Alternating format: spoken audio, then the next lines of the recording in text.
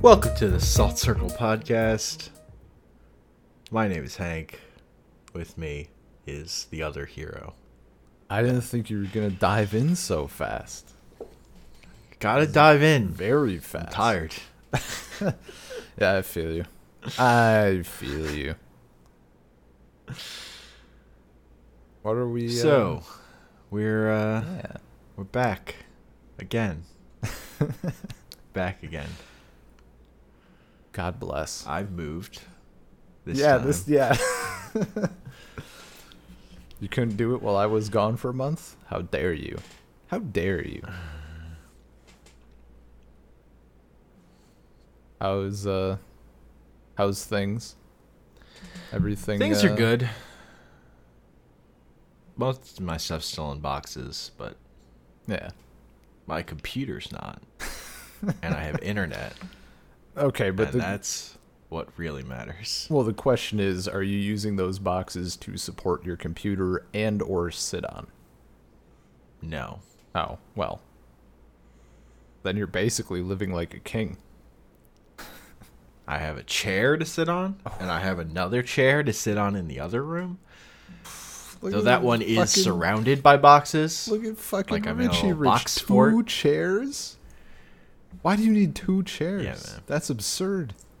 I can't Because imagine. I was carrying the chair back and forth between the two rooms, and that got annoying. I was like, what if I had another chair? And my parents were like, yo, we have this chair we don't need. I'm like, dope. I was gonna like buy an office chair that doesn't suck, maybe, but this is the price is right on this chair. Yeah, man. That's the dream. That's the dream I lived when I was still in America, and I had all this old furniture. Yeah, Now the dream is dead, and my apartment is bare. like most of my silverware I'm using is like our old camping silverware. Hell yeah, dude. I feel that. I feel that so hard. Literally all the silverware in my apartment was like my mom saying, "Oh, we have all these old sets that we don't use, and it's just a bunch of mishmash trash." But it doesn't matter. Yeah, some of it is actually stuff we used to use, but it had this part that would just this plastic on it that the washing machine kind of wrecked. Gotcha. But I don't have a washing machine. I'm washing everything in my hands. That so was that's fine. that was my next question. That's not a deal breaker for you? You're good with that? No, I'm fine with that. Okay. I I'm not eating like things that are hard to wash. Yeah. I like, in principle, I'm fine with it. In practice, I realized that I really enjoy dishwashers. I don't know. I think when it comes to cooking stuff, like a mental thing, I like to just throw the big pot in the dishwasher and call it a day. Mm-hmm. After gorging Even when I had myself on. We had a dishwasher. I usually wouldn't put the pots in there, just plates and stuff. I mean, if you care about your pots, that's probably the right choice. I'm used to cleaning that pan. Gotcha. I'm very used to it. Yeah. It's been like 100 years. It's been a million years. It's been so long. What are we even talking about? I've today? traveled for so long and so far. I feel like there was a far line there I was searching for, but I just couldn't find what I was looking for. We're talking about A Barrel of Laughs, a Veil of Tears, which is a children's book by Jules Pfeiffer. Yeah. So I'm in Russia, and my copy of the book is in America. So I couldn't. I did read it. Like, I went through it at the appropriate time, and then that's about when our entire schedule went to hell. I remember most of the plot points. I think I think my biggest thing is going to be names. So if you want to do like a rundown of the character list at some point, maybe like with the brief summary or something. There's Roger, our main character. Yeah. Who, whenever he's around people, they uncontrollably laugh. Which sounds like hell. Because he's... When you think about it. Imagine not being able to stop and you're gasping for breath and crying. That sounds miserable. I mean, it's literally, if he can't be around people because they will die. Nothing will get done. They will not eat. They will all die if he's around people. It's actually a problem. Yeah. But he's just so white and privileged. Oh, no. He doesn't know any better. He knows nothing of suffering. He has no idea. He's a little prince boy. Yeah. And there's the second character introduced to, the Hunter. Right, yes. The other most important character in the book, who the author says his name is Jack, and then he says, "Hi, I'm Jack. Tom." Yeah, yep. Yeah, he just constantly is. And that's, I mean, we can probably just, with those two. Honestly, my favorite thing is when, the first time when he's like, "Mr. Hunter, you can go now." He's still laughing. "Sir, this is a Wendy's." Basically. That's so good. There's the king, whatchamacallit, Roger's dad. Yeah. Who says he just can't say the right thing. Yeah, you can't figure out like how to you can't find his words like ever. Yes. Just always says the wrong thing and says the wrong thing many times before. It's like it's a Porky Pig problem. the classic Porky Pig. Yeah. Except he goes on for much longer. They were, you know what? Yeah, we'll get there. We'll get there. Like his one speech, it's like half a page of him it's real trying to say things. Yeah. Roger, I kiss you, Mary Such. I mean, I miss you very much, but when you're around, no done gets work. Yeah. I mean, no work gets done because Body Every's laughing. There was that page was, I mean, it's a very thin line that was walked. It's a very silly book.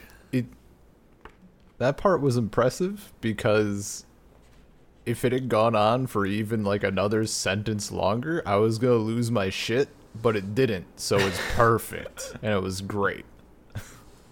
Just that real narrow area. No, You need a cooler, wiser sled bed. That is head. I'm sending seed to you, my gizzard lizard blizzard wizard. Yeah. There's, so this book was like, I guess, simultaneously the part of the book club that I was looking forward to, and also the part of the book club that I was terrified of. And that was, what if Hank brings a book to the table and it's just not my thing at all? Like, I mean, I'm just the type of person where, despite the fact that I know everybody can have their opinions, I would still feel bad. But, no, this book was fucking great. Like, it was so good. And that's the good side of the book club, is, like, finding new stuff. No, it's... I mean, I already brought Daniel X to the table, so I'm pretty sure... The fear was incredibly justified, yes. Like, that's one of that's a bad book. That is poorly written, I would say. I'm gonna level with you. I hadn't thought about Daniel X in a real long time until you said it just now. And even like talking before you said it, I hadn't thought of it when I talked about potentially bad books. So That's kind of a damper on my day. I gotta go to sleep with that knowledge again.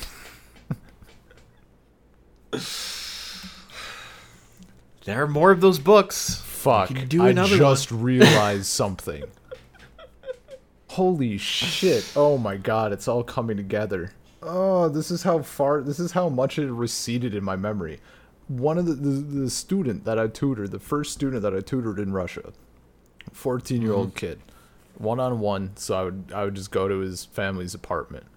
Pretty nice family, quite well off, well traveled, all that shit. His mom was like obsessed with elephants. I'm talking elephant t-shirts. I'm talking her thing, like when she would go to a different country, or was it country or notable city, she would get like little ceramic elephants. And so there was like a display case like filled with elephants. There was like a little elephant statue near the TV. Shit. So she's an elephant nerd. You know she owns a couple copies of, what is it, Water for Elephants? Jesus. I never even saw the signs. She loves the movie The Elephant Man. This explains so much. It explains so much, like how she would start talking about how she was the smartest in every subject. And she would talk about the one true king, Babar. Babar. Yeah, you know how it is. Showed up in a crown and a green tuxedo one day. She opened the door and was just like, "My liege." Fucking Babar. Ugh. So much bad knowledge in my head now. Oh. Well, I guess it can only go up from here, which is, not a bad thing. Daniel X was like a weird obsession. Yeah. My friend. Because that book's terrible. But this book, Bear of Last Veiled Teals, is legitimately like up there as one of my favorite kids' books. It is. I read as a kid. It is incredibly solid. Like, for something that I'd never heard of it at all. Even a little. Mm-hmm. And it was really great. I guess at a certain point, well, no, I'm jumping the gun. We'll go through it bit by bit, I guess. So Roger has his little laughing problem. Yeah. And I think, is it to solve the problem that the wizard sends him on a quest, or is it just by virtue of him being a prince he has to go on a quest? I know there's something with the wizard and a quest. No, it's specifically for him to grow up and secure his thing. Right. Because he can't be, if he's a king, if he becomes king and no one can be around him, if like everyone's laughing, it's not going to work. Yeah. It's they're just like, logistically, this is a problem. Right. Okay. And I remember basically the wizard just has to try and figure out a way to cure it, and the way he decides is to send him on a quest. Yeah. That he has like the I forget. Jay Does Wellington wizard. Does he actually have like any quest in mind, or does he just send him off? No, I mean, at the end you find out he did have a quest in mind, but it's definitely not the quest Roger goes on account of he spends 3 years lost in the fucking woods. Yeah. It's like, your quest was over years ago. You fucked that one up real bad. Yeah, I remember there was something where like he was supposed to do another thing. Yeah. Yeah. Because it's like playing on the tropes of classic medieval stuff of the prince goes on a journey or whatever. Yeah. Classic stuff. But it doesn't play out in the classic way. Yeah. Thank God. There was some plot points where I was like, is this going to be shoehorned into being a thing? And it wasn't. Yeah, it's good. And just, yeah, I don't know. The writing is really, really solid. Like it's a kid's book, but I don't know. Like I read it for the first time, and I fucking loved it. Like, just it's fun, it's nice, and Yes. it's not. I guess the closest word I can think of right now is like condescending. Like it's not like I don't know. It's not stupid. Like it's the best way I could describe it. Yeah, it's assuming a level of literacy because it's like breaking all these rules and doing things and playing with the form Yeah. in fun ways. Yeah, for sure. And I really like when Roger says no problem and Jay Wellington's all annoyed because he's like, no problem will not become a figure of speech for 600 years. I hate it when books and TV and movies do that. And Roger's like, what are movies? What's TV? Forget it. It's just so silly Yeah, and on point. he breaks a lot of walls. Yeah. Particularly with the character of the hunter, who's supposed to be Jack, but is Tom.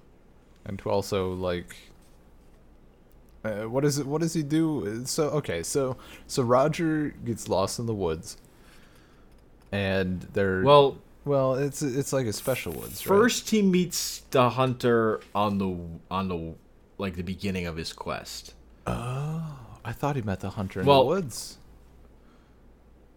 He meets him outside of the woods because the hunter's introduced as a character for just to encounter Roger to Right. show off the laughing thing. Right. It's just an example. And then but then he he just sticks around. Yeah, the author asks him to. He's like, yeah, you could dip, and then instead He just does leave. He won't leave. And then later, Okay. Roger encounters him again. It's like the author's like he was supposed to encounter someone else, but since Tom is here, this is who he encountered instead. Gotcha. Like, just the phrasing on it. Said the man who, though no longer a hunter, but still in this book, should have a name. Because he gives up being a hunter because Roger turns into any sort of animal. It's the whole thing. So that he can be around people without laughing. He's a magic bag of transforming wizard, dust. Yeah, the wizard gave him the dust. Right. Yes. It transforms him into a random thing so that he can be around people without making them laugh. He should have a name. How about Jack? I am Tom, said the former hunter, who will not do anything I tell him. I just love that idea of a character in a book who just... the author doesn't have control over him. He's just... Yeah, man. He's just a force of...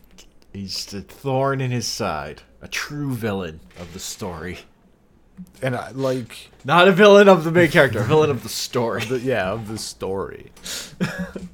And like a character that's at odds with the author. Well, I mean, it's a concept I really enjoy, but it's hard. It'd be hard to pull off because like it kind of the idea it plays on the idea that sometimes you start making a character and they become enough of a character that maybe suddenly it's like something they do just pops into your head and you're like, oh shit, like, Yeah. this is how it would go and I didn't even plan this. But Yeah, it's just It's it's making great. literal It's- like a thing that could happen while you were writing. yeah, but it's so Like good there are to, writers who see will it- talk about characters, how they work in their heads as they're writing like this. Of Yeah. like characters that just pop up in their stuff or whatever. But this makes it textual. and it's amazing. This character who's like it's just so it doing makes things. it makes me want more of it, like as a device. Yeah, like you just can't do it. Yeah, no, Time. it's 'Cause it's it's breaking the rules, and the rules have to exist. The structure has to exist for it to work. Yeah. As a thing you can do occasionally. The other things I like, I love the way the way that the things Tom does changes the way the narration works, the way the book works. Just like the fake chapter 5 is so good, where the author just has to go, all right, I'm making up a chapter to warn you about this guy because I don't have control over him. And yeah, it makes me mad. Yeah, the aside. Don't trust him. He's bad. But then I love the arc of Tom, where he's like becomes Roger's best friend when they get lost in the woods together. They're good friends, but eventually, because Roger leaves him behind when he escapes, because he's thoughtless. Yeah, he is not grown up yet. Then Tom turns and just decides he just wants to destroy Roger. He's mean and ugly, and it like the book goes out of its way to say it's not that Tom changed and became worse because of this. It's just he was acting as a good person before. He wasn't a good person. He just happened to be behaving like one at that time. Yeah. And I think that's a great way to present a villain in a kid's book. It's like, this person is a bad person, but you might be friends with a bad person. Like, they might be a person who's nice to you and you have fun with or whatever. Yeah. You hang out with. But when something, push comes to shove, or it's something, you might learn something about that person. Like, that this can happen. This is a thing. It can happen in the world. Some people are just fucking jerks. Yeah. No, they're just mean. And there was a lot of good shit in this book for that. Like, just, yeah. I mean, I don't want to say morals. I also have a thing where I really like villains who just, their whole thing is like to destroy the protagonist. It's just a thing I like in villains, where that's a motivation I like. Yeah. A singular they don't have higher games, a singular hatred of this person. Yeah. That's a good way to make me like a villain. Oh, it's a good lesson. Bad people don't always act bad. Yeah.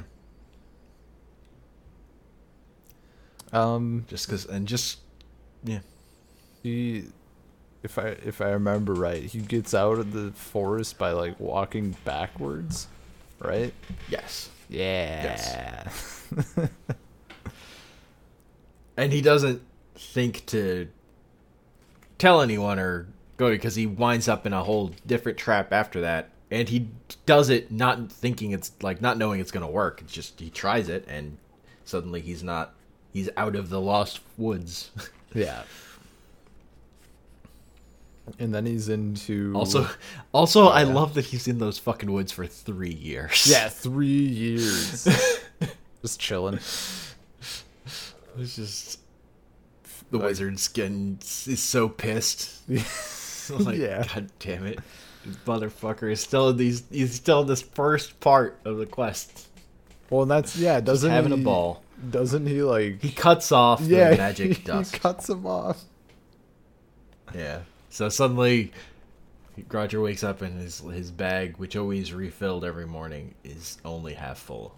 And so he knows, uh-oh. Yeah. Uh-oh. Because if he runs out, then he can't be around people. Because they will all laugh themselves to death. Mm-hmm. Yeah, and then he ends up in it's like a rocky area or something. There's like rocks. There's a lot of rocks. Yeah, it's the Dastardly Divide or something. Right. I might have gotten the prefix on it wrong, but it's something like that. Yeah. Also, there's a good part where he's like, and Roger can't just fall down to the bottom like Wile E. Coyote. Because this is a book, not an animated cartoon. So I have to be more realistic. Yeah.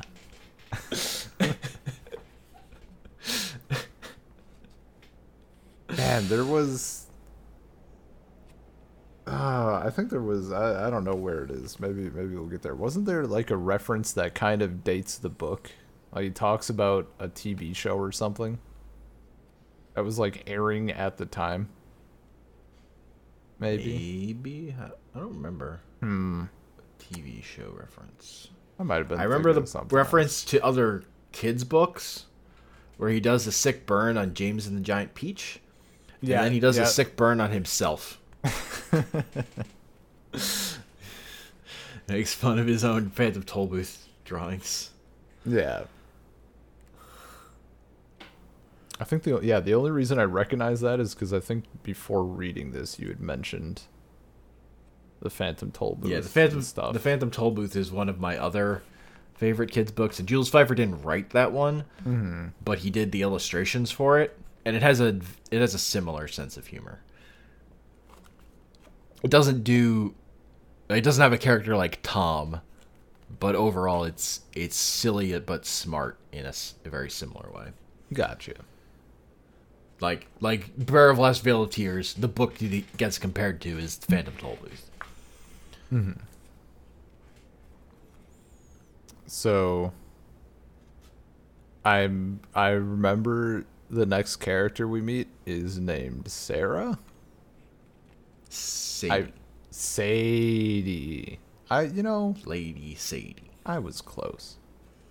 And She's plain spoken. Right. Is it? Yeah, it's just plain spoken. I remember that bit. Yeah. I just forgot.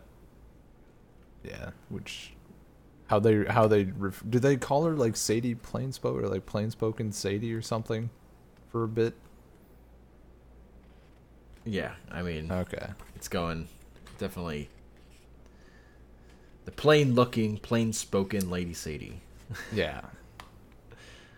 Man, just has to. That's her gimmick. I can't. Yeah. I can't believe I didn't remember it rhymed. Of all things. You didn't read it out loud enough, I guess. I mean, not yet. I'm not gonna lie. Like, I finished this book. I'm like, yo, this is staying around because I'm gonna read it to my kids. Like 200%. Yeah.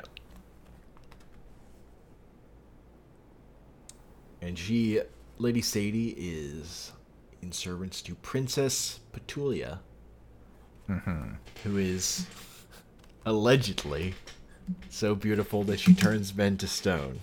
Right. And there's a big thing about him explaining what allegedly means. Yeah, allegedly.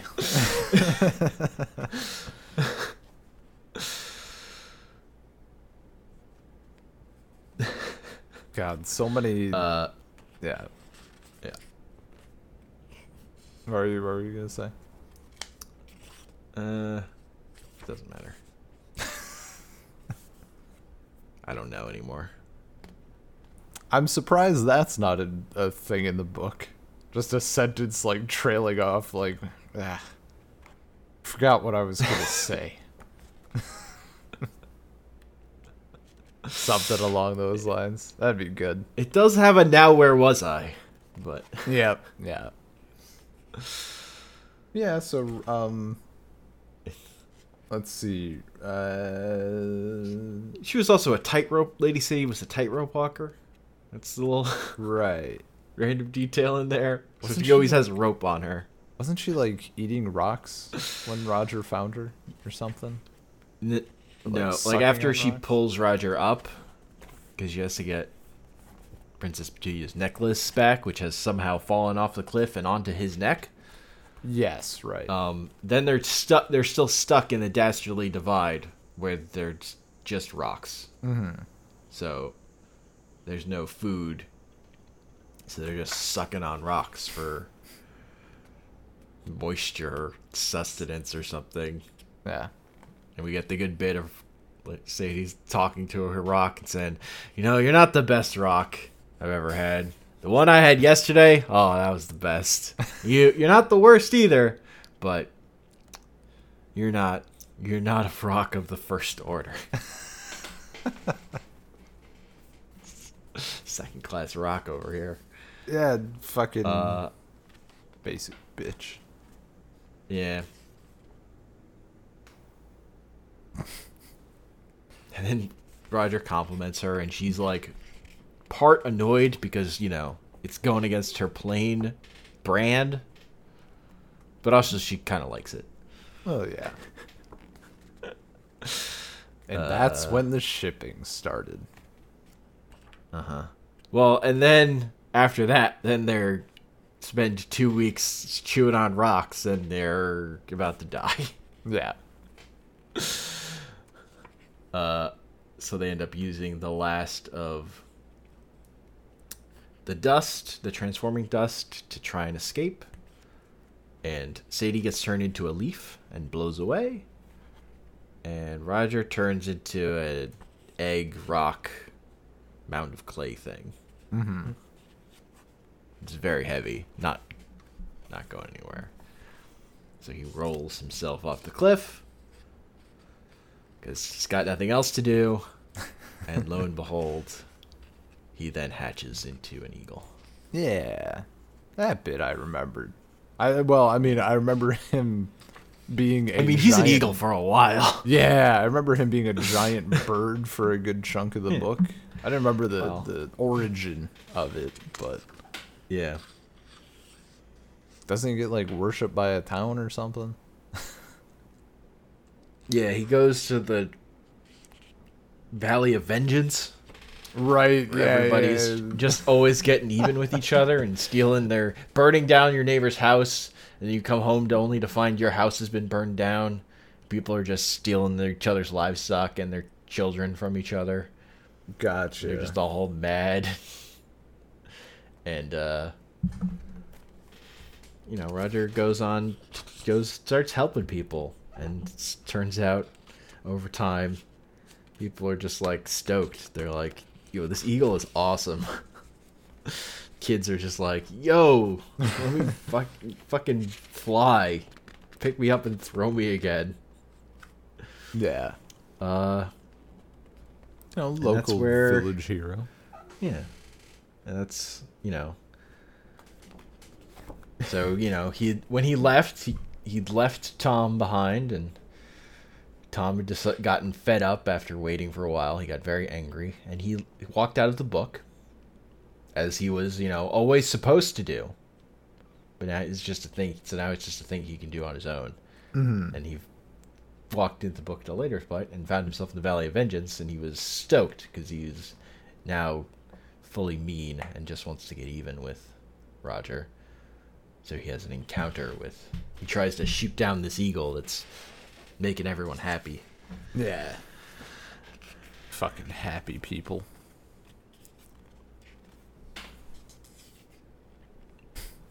People are changing. Wasn't there like... I feel like so Roger was helping everybody and they were getting to be nicer and stuff.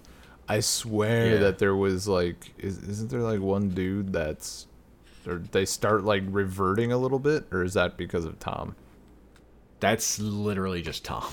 Okay. Tries to kill him. I thought there was something else. Okay. I mean... Yeah, again, been 100 years. Someone else tries to fight him, and then it turns out that was Tom.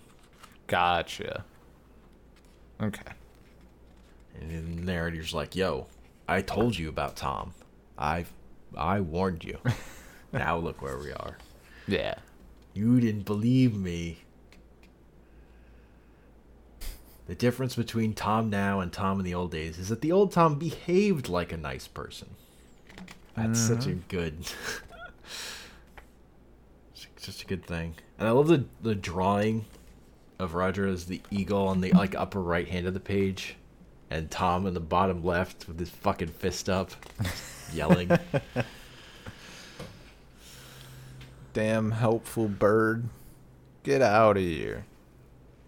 Get out of here. Making people happy. Fuck you. Apologizing to me for being thoughtless. Fuck you. How dare you? Tom went from being Roger's best friend to being his worst enemy. Didn't Roger like flew everybody out of the forest then or something? Including like that rotund woman. who had Yes. lost her love or something. Mm-hmm. Yeah. Yeah, he flies across the Sea of Screams and the Mountain of Malice on his way there. Yeah. And the Mountain of Malice is just like throwing rocks at him, and like they hurt, but it's, he's a giant eagle, he can handle it. But then there are tiny notes tied to all of the rocks, and then he reads them. Oh and yeah. they just make him sad. They're just the meanest tweets. Yeah. They cut deep. Those troll comments get right to the heart of his deep-seated fears. They fucking And at they're him. just the thing. They at him.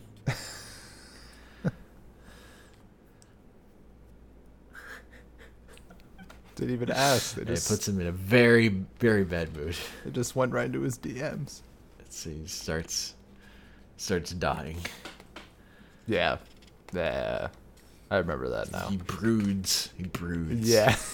Gets all Because he's a bird. yeah. So he can't cry. He just broods. And then he meets Andrew, who's the husband of Fat Lucille, Yes. who's been looking for her for 30 years. Yeah. They were playing hide and seek, and she went into the forest, and he never found her. The greatest hider. Yeah, and she was like thin, wasn't she? Like she was Yeah. pretty And then she petite. got sad because she was stuck in the forest, and she ate and ate and ate. And the drawings, she's a little thick, she's thick, she's like the whole page. She a bowl of oatmeal.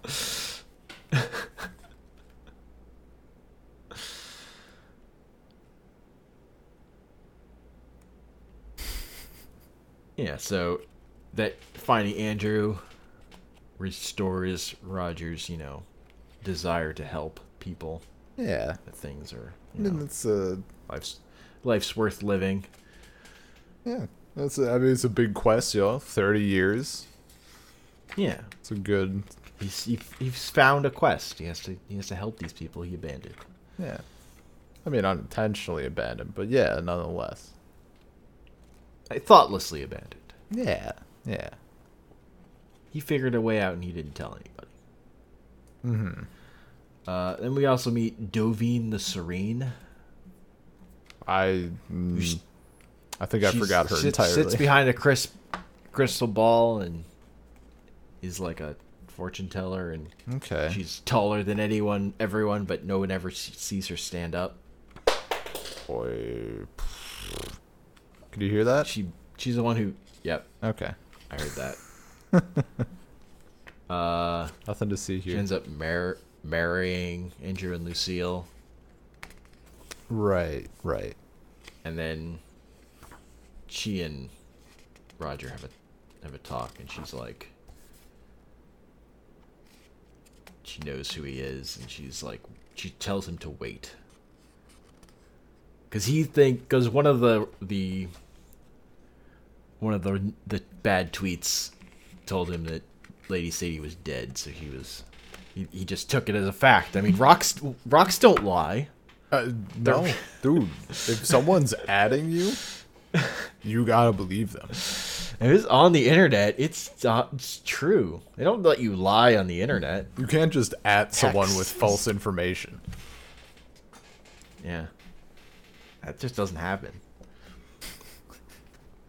So then he, goes off to find her, but while he's flying over the ocean, he turns back into a human and then almost drowns. And then he gets the kiss of life. The fucking weirdest description of CPR. Yeah. Somebody was kissing him.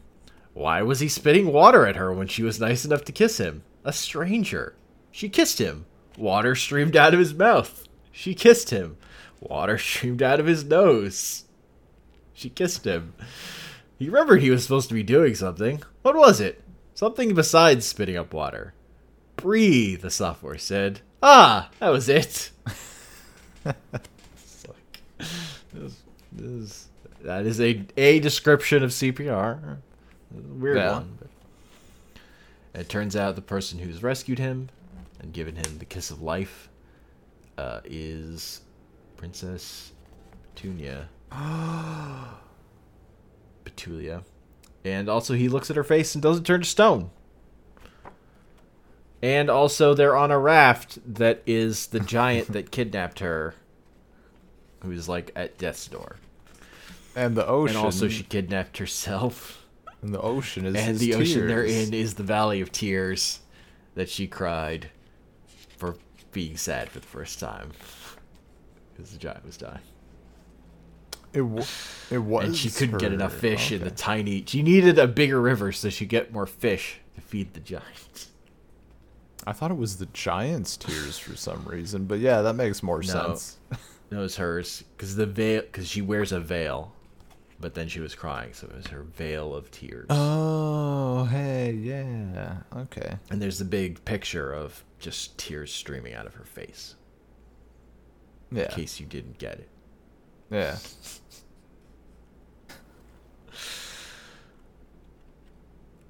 So, like, yeah, this giant thinks he was good enough to look at her face and not turn to stone.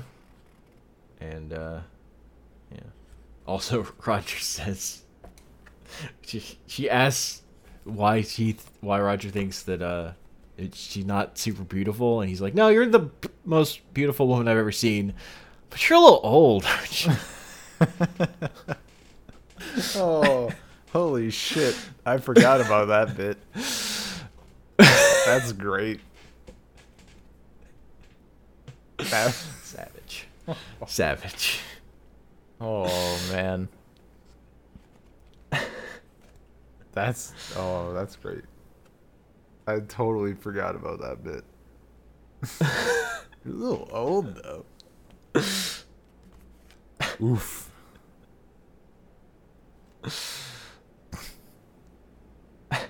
Yeah. So then he finds out that Lady Sadie is not there. She was there. Right. Did find its way there, but now she's been kidnapped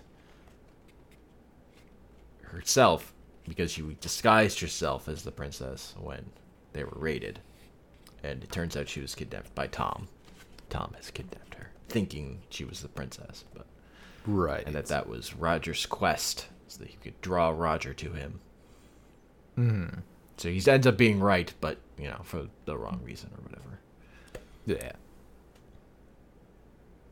Man, yeah, I think bits of this are coming back to me, but I think, yeah, from like that point, I remember some of the biggest bits, but exactly how the order of things ends up being is kind of where I'm getting murky. And, Roger, he's matured a little bit. He's calmed down a little. He wasn't angry enough to kill Roger. He was over that. But he was angry enough to defeat, mortify, and humiliate him so that his future would be bleak and his life in ruins. That struck Tom as the more mature approach and just about as satisfying. It's so good.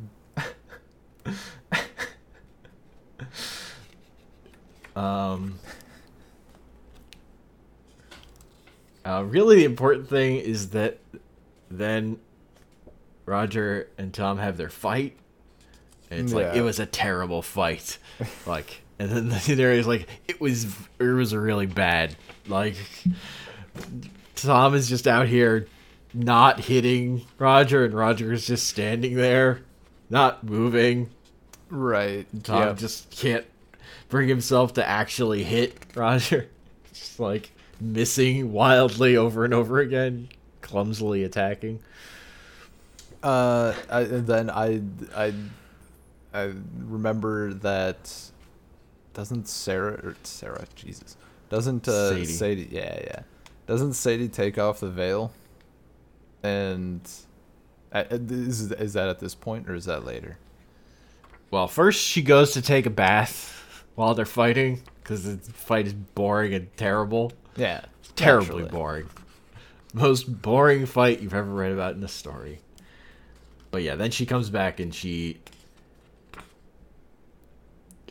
took off the veil revealed a perfectly average, pleasant-looking young woman. It made no difference. Tom turned to stone. Beginning of the next chapter. Yeah. How could Tom turn to stone? No. Tom turned to stone because he had made up his mind he was going to. He's just like convinced himself this is what will happen, so this is what happens. You know. Then doesn't it like he stays that way until he realizes that he doesn't have to, and then he just kind of stops until he realizes he gets hungry, and he's like, "Wait, stones don't get hungry." Right. Oh man, I'm amazing. I turned back from being stone. I'm a hero. And he leaves the book very satisfied with himself. Jesus. Some Douglas Adams stuff. How do you fly? Just forget that you're falling. Yeah. Works every time. How do you turn back from being turned into stone? You just get hungry. And then, having rescued Sadie, he goes back to Princess Petulia, who is like, you know, because there's the princess thing, so clearly he would rescue her and then they would get married. Like, that's a given. And then they have this conversation when he comes back. She goes, "I've come to know you as a good man with a kind soul. I'm honored," said Roger with a sinking heart, because he doesn't want to marry her. "You are a true friend," said Princess Petulia. "I am honored," said Roger, deeply depressed. "True friend, I would rather die than marry you," said Princess Petulia. Whoopee! Yeah. So then Princess Petulia gets married to the giant.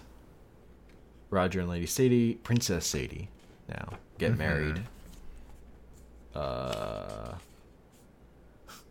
giant's name is Philip. And when Princess Petulia takes off her veil to show to him, he says, "I have not turned to stone. I have turned to jelly." Hell yeah. That's a sort of corny and shit. They get twin castles right next to each other. The giant's castle is much bigger. You could accommodate the giant. As you do. Yeah. As you do. And then we get the wizard thing of Roger's like, "Did you know I nearly died on your quest? Best thing that ever happened to you. Did you know that I nearly failed? You did fail. The quest you went on was the wrong quest."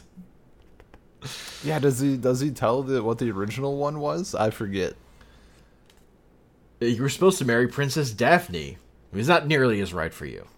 All in all, I think you did brilliantly. That's so good. Yeah, you totally botched it, but like it worked out. Roger decided that in his lifetime there would be 12, 100 more quests of all kinds waiting out there to be found. But where else would he have found this woman, or this child, or these friends? Yeah. Sweet little. And also people stopped laughing around him because he grew up. Yeah. Yeah.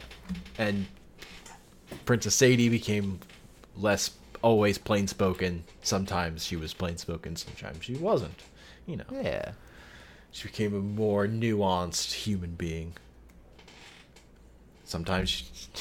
Most of the time, she'd just be charmed by Roger, and sometimes she would kick him. Man, it was such a good book. It's quite good.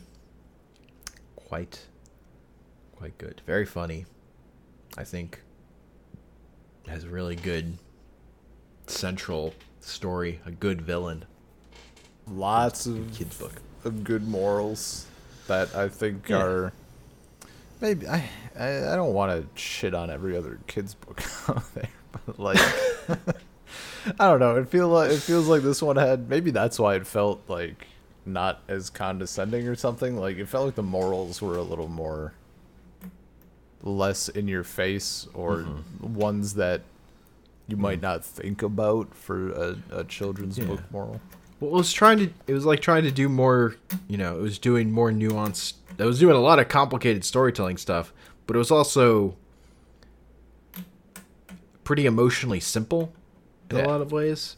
Like, it clearly is still for kids, and it's trying to convey things, but it's like it's not too good to be a kid's book. It's not like, well, we can't just have simple morals where people have their happy ending or whatever. It's still that. It's just going about it in a much more clever and interesting way. Yeah. That makes it more engaging and more fun and less rote and stale and fucked up. So was this something that, like, I don't know, like back in the day, did your parents just like stumble across it and read it to you, or did you like find it yourself my mom read a it to little me. bit older? Okay. Well, like the Phantom Tollbooth was one of my favorite books. So this was like, there's a line to where you get to this from that if you're looking at Jules Pfeiffer stuff at some point. Gotcha. He also wrote a book, The Man in the Ceiling. Okay. Which is not as good as this, but it's also good. It's also a good kid's book. Also, Jules Pfeiffer is just a great cartoonist. He did like political cartoons. He's done a lot of stuff. Gotcha. He's primarily a cartoonist. He did comic strips and stuff. Yeah, I think maybe that was like before I don't know. I remember you probably at the same point you mentioned like the Phantom Tollbooth and stuff. You had told me he was a cartoonist, because that sounds really familiar.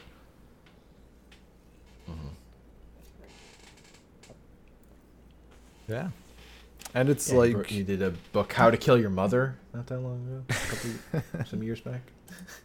And I think I was having trouble. I couldn't find it. I couldn't find this book digitally. But the physical editions, quite cheap. Like, I don't know if anybody else is curious about grabbing it. It looks like the paperback is $12, and it's probably newer, and it's on Prime, but the hardcover is like $2.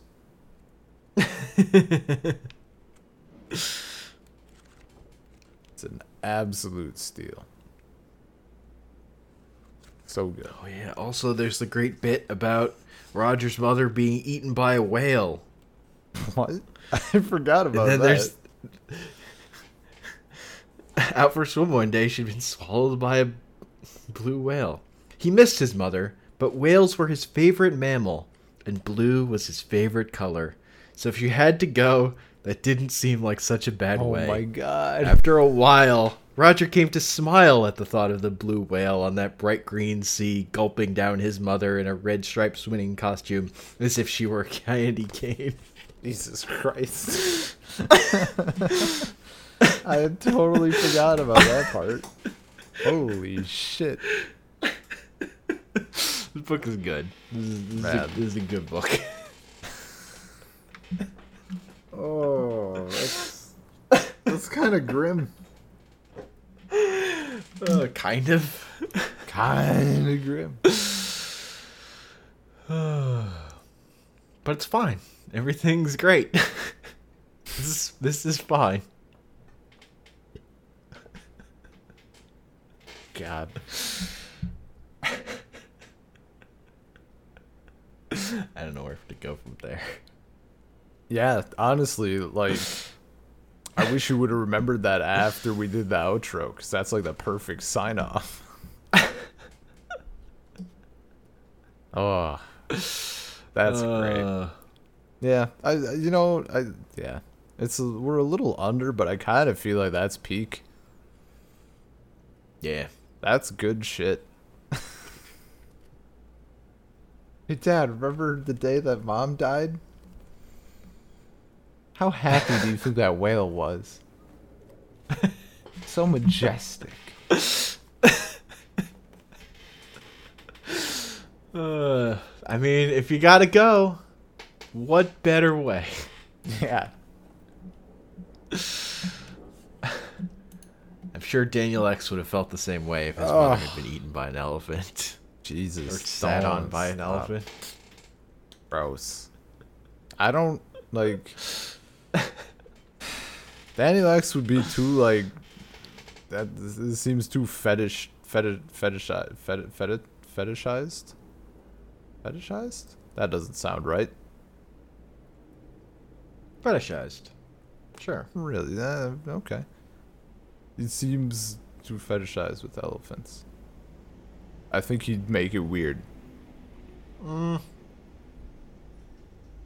Well, there is that time he had made a friend who was made of bugs, and then his bug friend died, and he was sad, and he was like, even though I have all my friends and family around me because of my amazing powers that just recreate dead and imaginary people, it's sad because he was my one real friend. Ugh. This boy who was made of bugs. This one true love. Bug boy. Daniel X He's strikes like- me as the type of dude who would be into elephant vor. It's like he was like Spider's Man, except not having eaten Spider-Man and gained all of his personality and moral compass. Except, you know, also still wants to eat people. Well, yeah. Can only ask so much of a bunch of spiders. He's got a sentient collection of spiders. Man. Spiders, man. I think the worst part about Daniel X is that I'm not even sure if my instinct is to subject Anya to it. Because, you know, we're married, so she deserves to suffer with me. But, like, I don't know if it'd have the same effect on her. I mean, probably. Because of the... but it's, Yeah. like, just, like... I think she would recognize, 'cause, you know, she's a smart lady. She would recognize that it's bad, that, like, the Mary Sue-ness of his character, but I don't think she'd truly appreciate how fucking terrible it is. Well, yeah, there are multiple layers to Daniel X. Don't It's even bad. There are multiple layers. It's Yeah. it's amazingly dark in a way it doesn't understand, where he just lives this life of creating imaginary versions of friends and his beloved family, Yeah. and like that's the only people he knows, or all figments of his imagination he creates with his powers. But then there's a layer where the book is just so badly written and his first person perspective is so awful.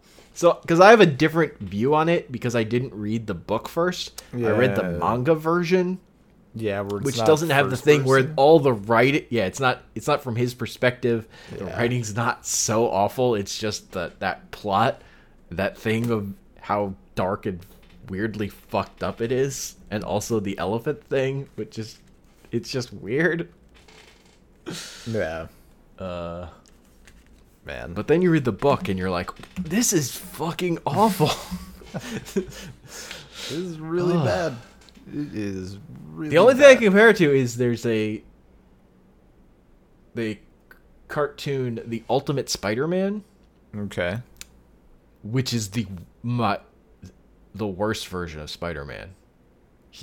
You're like in his head too much, and he's super pompous. I hate it. Yeah, it sounds like Daniel X. The most unlikable Spider-Man cartoon, Ultimate Spider-Man version. And that one got created after Marvel got the rights to making the Spider-Man animated TV shows away from Sony. So my favorite Spider-Man TV show got canceled for that one. So my fear with this new, it's not going to happen, but my fear with this new Sony Marvel Spider-Man dispute is that somehow in the negotiations, in order to make more Spider-Man movies with him in the MCU, Sony will give up the movie animated rights and we'll have no more Spider-Verse. That's my secret fear. That would be that would solid trash. Be tragic. Yeah, it would be really bad. It's not gonna happen. That movie made too much money. Yeah. But Far From Home is literally the highest grossing Sony movie of all time. I still need to see it. I just never got around to it. Kind of waiting for it. At this point, like, I'm just waiting for it to either release somewhere where I can watch it legally or just skirt around the edges and watch it illegally. The best part is the post-credit scene. Which I'm pretty sure was spoiled for me. It's still amazing. Yeah. I just, I got the old brother-in-law. I mean, when you don't see a movie when it's out. Yeah, but also, so it was my brother-in-law, and I love him, and he's 12, so like, no one. So you can't hit him. Yeah, that's like that. Yeah. And I think like with his classmates, he hasn't done anything like this enough where like someone's throat punched him or something. So like the lesson can't be properly taught. But he saw it and he kept wanting to spoil it. And he said like, "Do you want spoilers?" And I said no. And he like kept starting to say stuff. And eventually I got like angry at him a little bit. I'm like, "No, don't tell me anything." Blah blah blah blah blah. And he was quiet for a bit, and he did the thing where he doesn't say what it is, but he says, "Do you know blah blah blah?" And I'm like, ugh. I said no spoilers. And he's like, "I didn't spoil it." I'm like, "You asked me about this thing that is definitely not random." Like, I know what it is. You're not slick. I know why you're asking. Look. But you put a cookie in front of a 12-year-old and told him not to eat it, but you did nothing to stop him from eating it. I didn't put the cookie. He put the cookie there himself. He put the cookie there so himself. He put a cookie there and said, "Can I eat this?" And you said no. Yeah. And then he stared at it and then he ate it. And then he fucking ate it. I just don't See, nice enough this to is ask. What happens when you engage with terrorists. Not nice enough to ask. Not nice enough to listen to the answer. No, the asking is not a niceness. The asking is the first shot in the spoiler wars. Yeah, there's the shot across the bow. It means he understands the idea. He knows the power that he holds. At least he didn't spoil any like plot points of the film itself, so I don't really care. I just thought it was. I'm like, oh, yeah.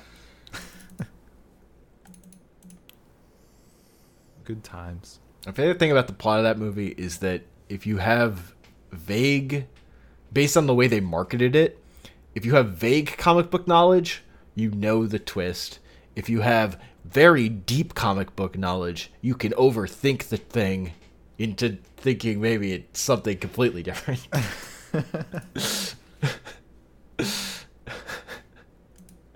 Man, what's her name is Mary Jane, though? Zendaya? Is that Zendaya? Yeah. Good choice. 10 out of 10. It's a really good choice. And that's what I'm, because, like, it seems like... MJ. She's technically not Mary Jane. Yeah. Okay. Fine. She's the equivalent, but... And technically her character is named something different. And his aunt... Because they didn't want it to be a marijuana joke, I guess. Slamming hottie. Well... Whatever. Look, no, this has been a thing with Aunt May, is Yeah. as comics have gone along, she has gotten progressively younger. Yeah. Because she starts as the oldest woman in the world. Literally a skeleton, who if you blow on her too hard, she will fall over and turn to ash. Man. And then over time, she gets younger and younger. And it's partly because it's like the idea of Peter's a teenager, so this old person in his life has to be the oldest person. Yeah. It can't just be an adult. They have to be a fucking ghost. And then as he's an adult, you can be like more like, as time passes, more reasonable. Of like, maybe she should be like a character and like be a reasonable age for being his aunt, not his fucking great grandmother. This is reminding me, ever since our Spider-Man episode, I mean, not that it's not like I've been going out of my way or anything, but just, it's kind of like when you get a car and then you notice that, like, every other person on the road drives the same car you do or something. Like, you're more aware of it. Or like, yeah, you learn about something, you notice it more. I saw something and someone had made it, I think it was just on Reddit, because, yeah, it had to have been. Someone made a thread about, like, I think it might be unpopular, but I think that Spider-Man should always have organic webs, like web shooters or whatever. I'm like, that sounds like a bad plan. Let's see what the people have to say. And I pointed out, and I'd forgotten this, the top reason for not doing it was then it feels even dumber. Like, one of the person's arguments was that Peter Parker's a really smart person, so like, how would he run out of, like, how could someone so smart run out of webs, like, during a fight? Like, how could you be out of your ammo? And the top comment was just, you can be really smart and also be really dumb.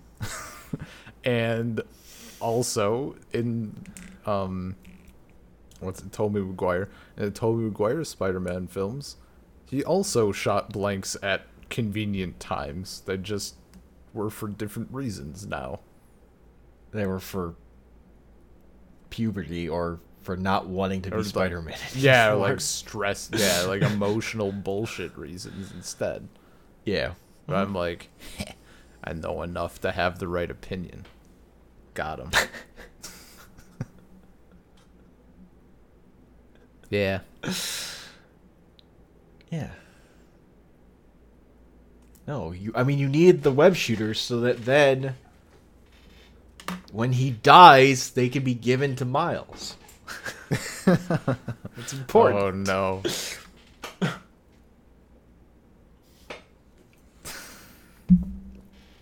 That happened in the Ultimate Comics. That's when Aunt May gives Miles Peter's web shooters. Because he died. It's hilarious that in Ultimate Comics they did a story where this is the death of Spider-Man, and then it was like psych, and then a year later they did it again, but it was like for reals this time. It's literally the same story, but this time they decided to stick with it. Well, it's all about timing. Stars weren't in position the first time. Yeah. They were too scared. Yeah, they didn't have the balls. They didn't have the balls. They didn't have their plan going forward for what the fuck they were gonna do ready. Yo, someone tried to make a little meme about, like, there was a thing for a little bit with, like, the gym teacher trying to tell you to, like, oh, you're not working hard enough, you're not running fast enough or something, and then, like, a picture of morbidly obese person or something, because, you know, stereotypical gym teacher, whatever. And someone posted, one of them used a picture of Kingpin. Yeah, and I was like, did you guys watch the fucking movie? That'd be terrifying. That man wasn't out of shape at all. Like, No, that'd be the Kingpin worst. is. I think in comics they've described him. He's like 2% body fat. Yeah. He's just pure muscle.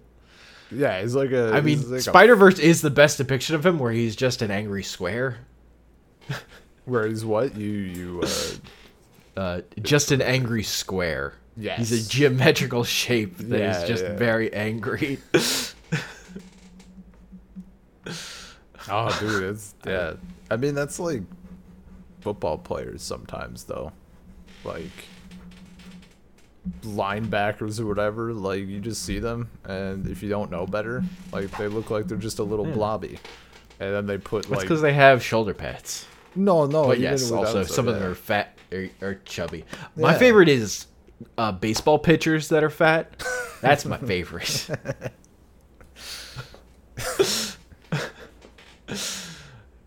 Bartolo Colon, who's super old, who's super fat, still a good pitcher. Hell yeah, dude. Or just like golfers. They have. I mean, I don't think there's any really fat golfers, but like the potential's there. Anybody can be a golfer. Man, I've never seen a fat tennis player. Yeah, no. It feels that wouldn't- impossible. Yeah, I don't think that would unless you're actually Kingpin, like I don't think that one's gonna be happening. I think you just sweat so much playing that sport. I mean, you could sweat playing golf. What if it's a little warm out and the beer cart hasn't come around yet? What am I supposed to do? It's not comparable. Absolutely comparable. Also, I don't see a lot of fat golfers, honestly. No. Fat golfers is not a thing. Or fat baseball players is a thing. Oh yeah. The chub. Yeah, man. That belly fat. Gotta have those thick thighs. Thick thighs is very important. Jesus. Hips don't lie. You gotta strive to be what Sir Mix-a-Lot sang about.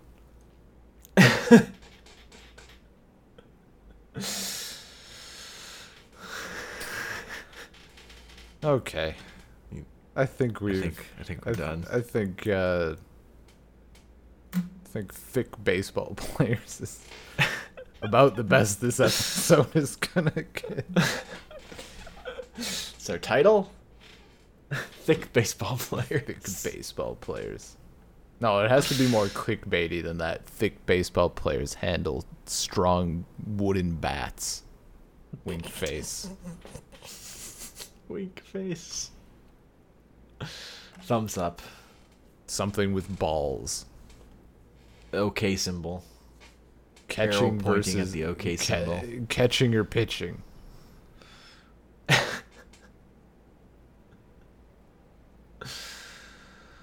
Catchers can be portly sometimes. Oh, But yeah.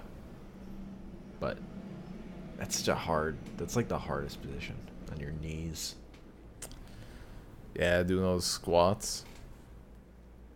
Just like seeing retired catchers, they just can't bend. It's I mean, done. I don't know. Shortstop would be kind of rough. Shortstop is difficult, but I don't think it's as bad on your knees. I You're mean, not that's fucking sitting I in mean, the squat maybe- position. Maybe not for the as whole half maybe a not game. as bad on your knees, but how many times do you get called shorty before you go postal on someone? I mean, that only works if you're actually short. If you're acceptable height, Nah, Then no, you- no. comfortable with yourself. You say that until you. I get mean, called unless you're shorty. borderline. If you're borderline, then it gets to you. You're like, I'm not even short. Yeah. I don't know. I mean, any If I amount were of called that. short, I wouldn't. I'd be like, is that a joke? Well, that's because you're like 7 feet tall. It's not true.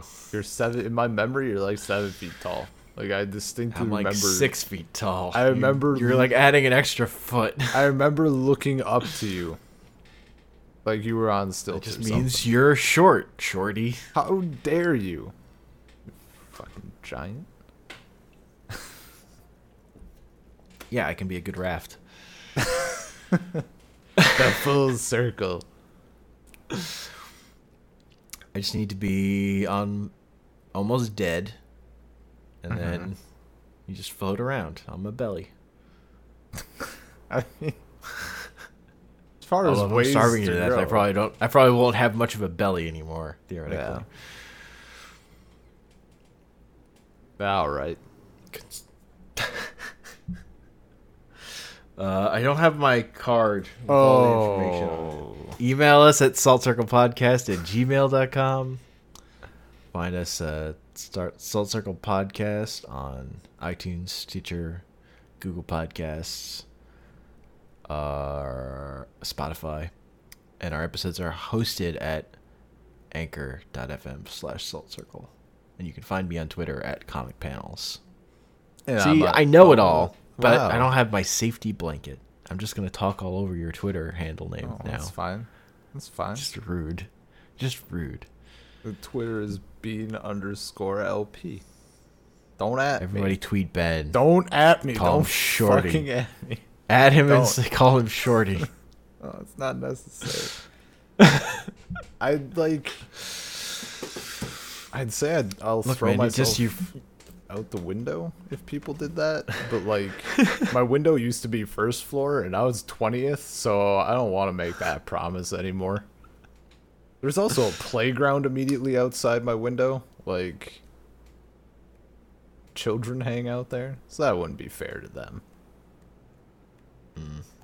Don't at me. Look, man, we just have to reenact the Mountain of Malice, and people have to send you bad tweets.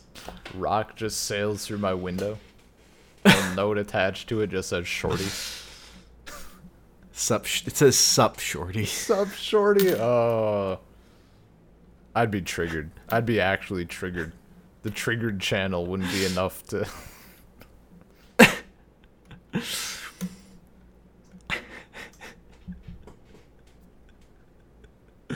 Well, we read a good book. That was a good time. Yeah, we did. Turns out there are books that are good. Sometimes I don't believe it, but it's true. Well, yeah, after Daniel X. It's a lot There harder. are a lot of bad books. It gets harder They're- to put faith into that. just- I medium. feel like it's not made clear enough, often enough. There are a lot of bad books out there, guys.